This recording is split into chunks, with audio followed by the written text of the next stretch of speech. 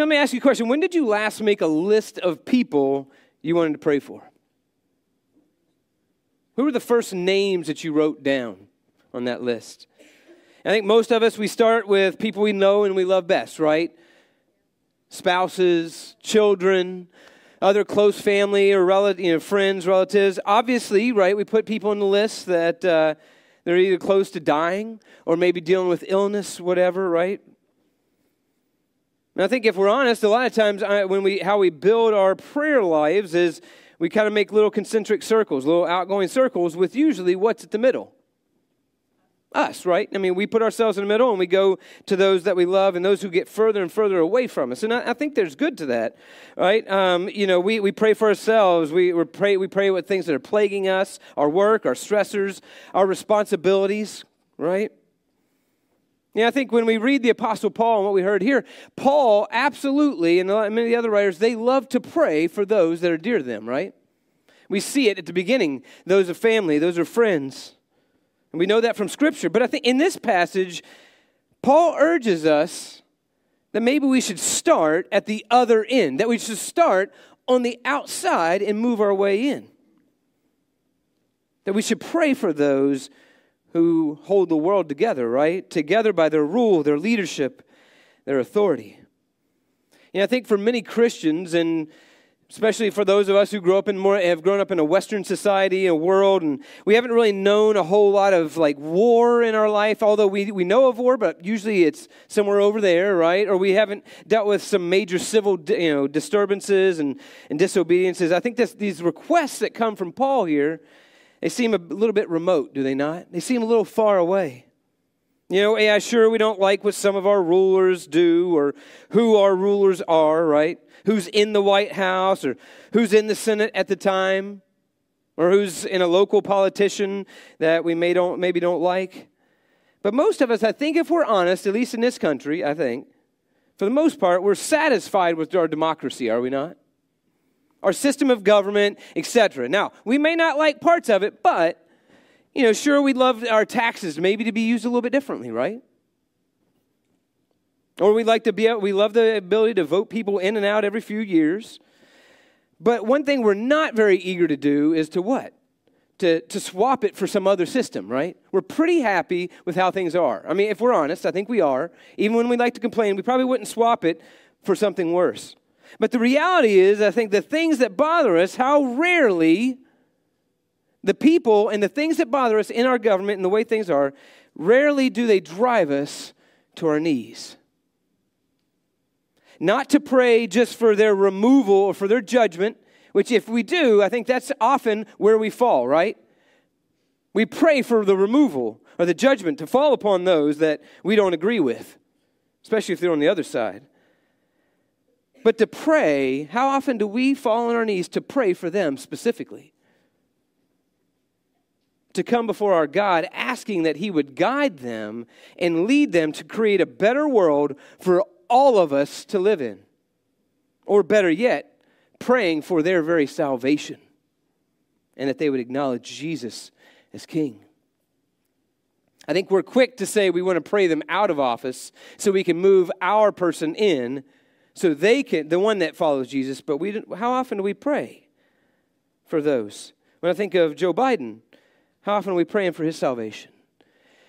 Or on the flip side, Trump, how many are praying for his salvation? How many are praying for the people that we disagree with to acknowledge Jesus as King? And I think many Christians who are reasonably content with their country are tempted to think that praying for our leaders in our government is kind of a rather boring thing. Maybe a very conformist thing to do. Better to pray them out of power than to pray them into the kingdom. But suppose you're like the Merits, who grew up in a communist country of Romania. Flip it around a little bit. Suppose you live in fear of worshiping. Day by day, you live in fear that you can't gather together like this to worship well, knowing that knock at the door could come anytime and take family away. And the worst part of it is the government is all in on it. Wouldn't you be praying night and day for good, strong, wise, and just rulers who work together to hold back injustice and from the power grabbers from doing so. And heck, since I think if you go even further, we have info at our fingertips, right? We can get our phone out, and within 5 minutes, we know exactly what's going on the other side of the world. So many of us right now have somewhat a better idea of what's going on in a small little country in the Middle East right now than they do in their own country. They probably, I guarantee there's many of us in here that know more about what's going on right now in Israel than they do what's going on in Hunt County in our local elections. Think I'm wrong? I doubt it. How much more, even in that light of that, with those things within our grasp, should we not be praying for the good government on a worldwide scale?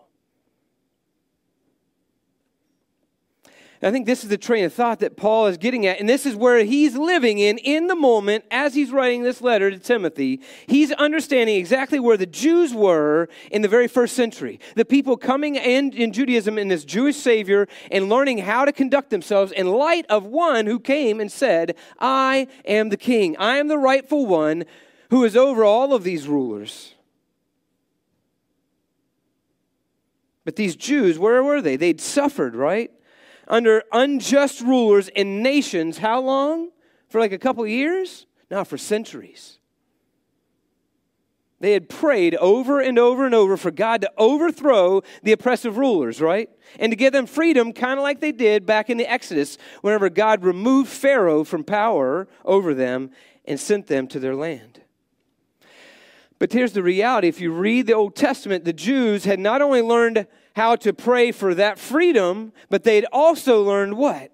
A valuable lesson about how to conduct themselves while waiting for God to deliver. You know, I read this passage. It reminds me a lot of Jeremiah 29. If you have your Bible, turn with me to Jeremiah chapter 29. And this is actually the precursor to probably one of the most famous Old Testament verses where God says, I know the plans I have for you. Plans to bless and not curse and all these things. This is the precursor of what God is saying to his people. You know, the Jews, if you know the story, the Jews had what? They'd lost their kingdom. Why? Because they had largely turned away from Yahweh, God, and served other gods. They had turned away and they weren't worshiping him well. And God had warned them, if you continue to do this, what will I do? I will kick you out of the land that I had given you, and I will remove your rule, and I will remove my presence. And that's exactly what had happened to these people. And they found themselves as they leave, they are kicked out of Israel. Where do they find themselves? In what country? Or what, I guess, nation at the time? Where do they find themselves? In Babylon. They're in exile in Babylon. And these people were longing already for Babylon to be overthrown. Why? So they could what? Go home. So they could worship and they'd realize what they had lost, and they could go home and do what they were called to do. And I think in this situation is where we get chapter 29 of Jeremiah. The prophet speaks to them. He writes a letter to them. And look what he says in verses 4 through 7. He says, Yahweh, the leader of heaven's armies, the God of Israel, says to all those he sent into exile to Babylon from Jerusalem. He says what to them? Get ready to come out? Hey, I'm about to show up any day now, so have your shoes on your feet and ready to go. Now, he said that one other time before. When did he say that? At the Exodus. But notice what he says here in exile to his people. He says, build houses and settle down. Plant gardens. When do you plant gardens? When you're staying a while, when you've got some comfort, right? You don't plant a garden when you're leaving next week. You're not about to sell your house and moving out next week somewhere else. And then, hey, I think I'll plant a garden while I'm waiting this week, right? You don't do that. God says, plant gardens. Why? Eat what they produce. In other words, don't just plant the seeds. Realize the seeds are going to come to fruition and eat it. Marry. Have sons and daughters. Not just this season. Now we're talking about multiple seasons. Not only that, find wives for your sons and allow your daughters to get married. Why? So you can have what? Grandchildren. Grow in number, do not dwindle away. In this situation, they are in exile in a nation that wants nothing to do with Yahweh, God. And God says to them, get comfortable. Why? You're going to be here for a while. And for most of you in this society, you're going to live there and you're also going to what? Die there. In other words, where's your grave going to be? In Jerusalem? In the Holy Land? In Babylon. Raise families, build houses, grow in number. And along comes verse 7, which is totally radical.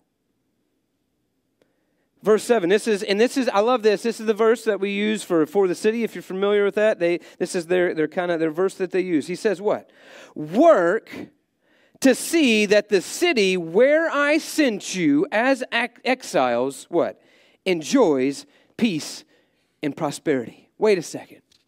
These people are godless haters of Yahweh, and Yahweh says, I want you to do what?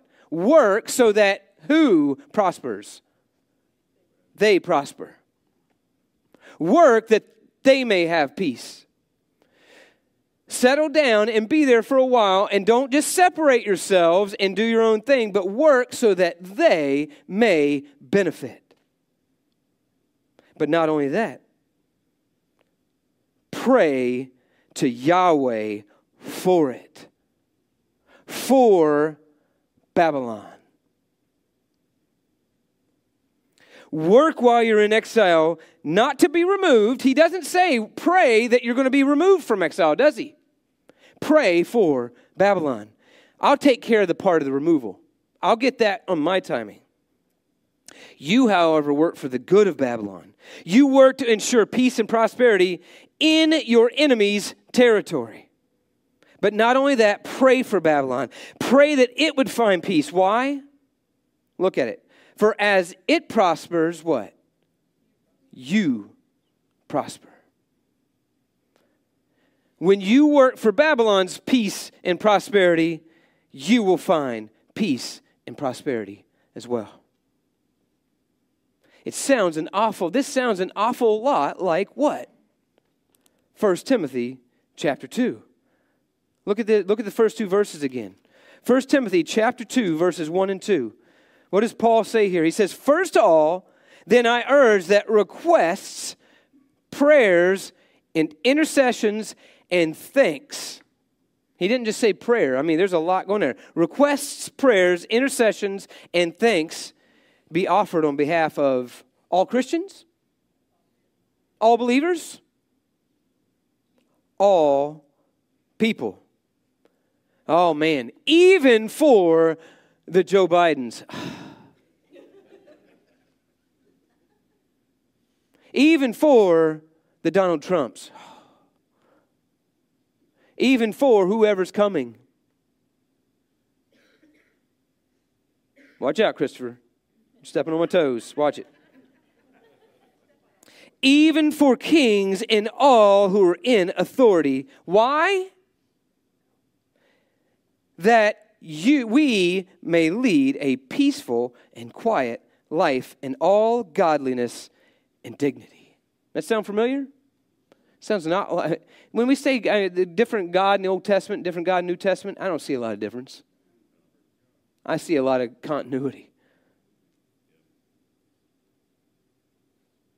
He says, such prayer for all is good and welcomed before God, our Savior. I love that. Why? Since He wants who? All people. All people to be saved and come to the knowledge of the truth. And I think some are going to argue, but Christopher, shouldn't we be praying against secular rules and rulers, right? Aren't you just compromising? They exploit us, Christopher. They kill babies in the womb. They're after our children. these are wicked people and they should be thrown down. We shouldn't be praying for them. We should be praying for their removal. To which I say, in a sense, yes, they should. They should be removed. The wicked should be removed. There's one reason why Jesus came is to break the powers of the rulers of evil. Amen? But it's God's timing and not ours. And I think God may bring prophets along to speak against those regimes. He has for the history of mankind prophets to come to speak directly to those rulers. But I believe for the ordinary people, us, the ordinary people, what? It's better to go about one's business, to live at peace, to raise a family, to be allowed to worship without insecurities or an unstable government in things around us to rule. Note what Paul says, right? Pray for all in authority, because this is acceptable to God, our Savior. And here's the reality, church. And I say it. Why do I say it again? Because we need to be reminded. I need to be reminded. There is only one Savior. And He does not reside on 1600 Pennsylvania Avenue. He does not reside on Capitol Hill. And anyone in another country cannot come against Him. I don't care how powerful they are. There is one Savior, and that is who? One God and one intermediator between God and humanity, Jesus the Messiah. Himself human, who gave Himself as a ransom for all, revealing God's purpose at His appointed time. And I think this is interesting. However surprising it may seem, praying for those in authority, even if pagan and evil, will become part of God's plan of salvation. This is what Paul says, right? For what? To have us praying for all of those in authority is why I was appointed a preacher and an apostle. I'm not lying. I'm telling the truth. I'm telling you, this is it. And a teacher of the Gentiles in faith and truth. I have been brought to bring the gospel and to pray for those. When rulers are doing their job, even if they do not acknowledge God, they create the peace and stability to allow God's people to worship freely and to allow them to raise families and communities that follow the way of holiness. And I think in particular, when the world is at peace, the gospel can spread all the more easily. And the reality is that God wants what? All to be saved and come to the knowledge of the truth. And I think, church, here's the reality. I think we love to think and we love to just tell ourselves that we are in a Christian nation. But I got to be honest. When I look around, I see that we are just as much today living in Babylon as exiles as the Jews were in their day. And I'll say this, I think the whore of Babylon is just as much in power today as she ever was.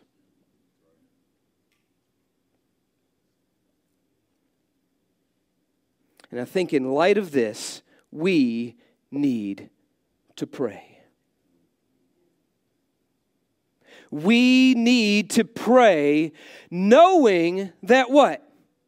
That Jesus has overcome Babylon.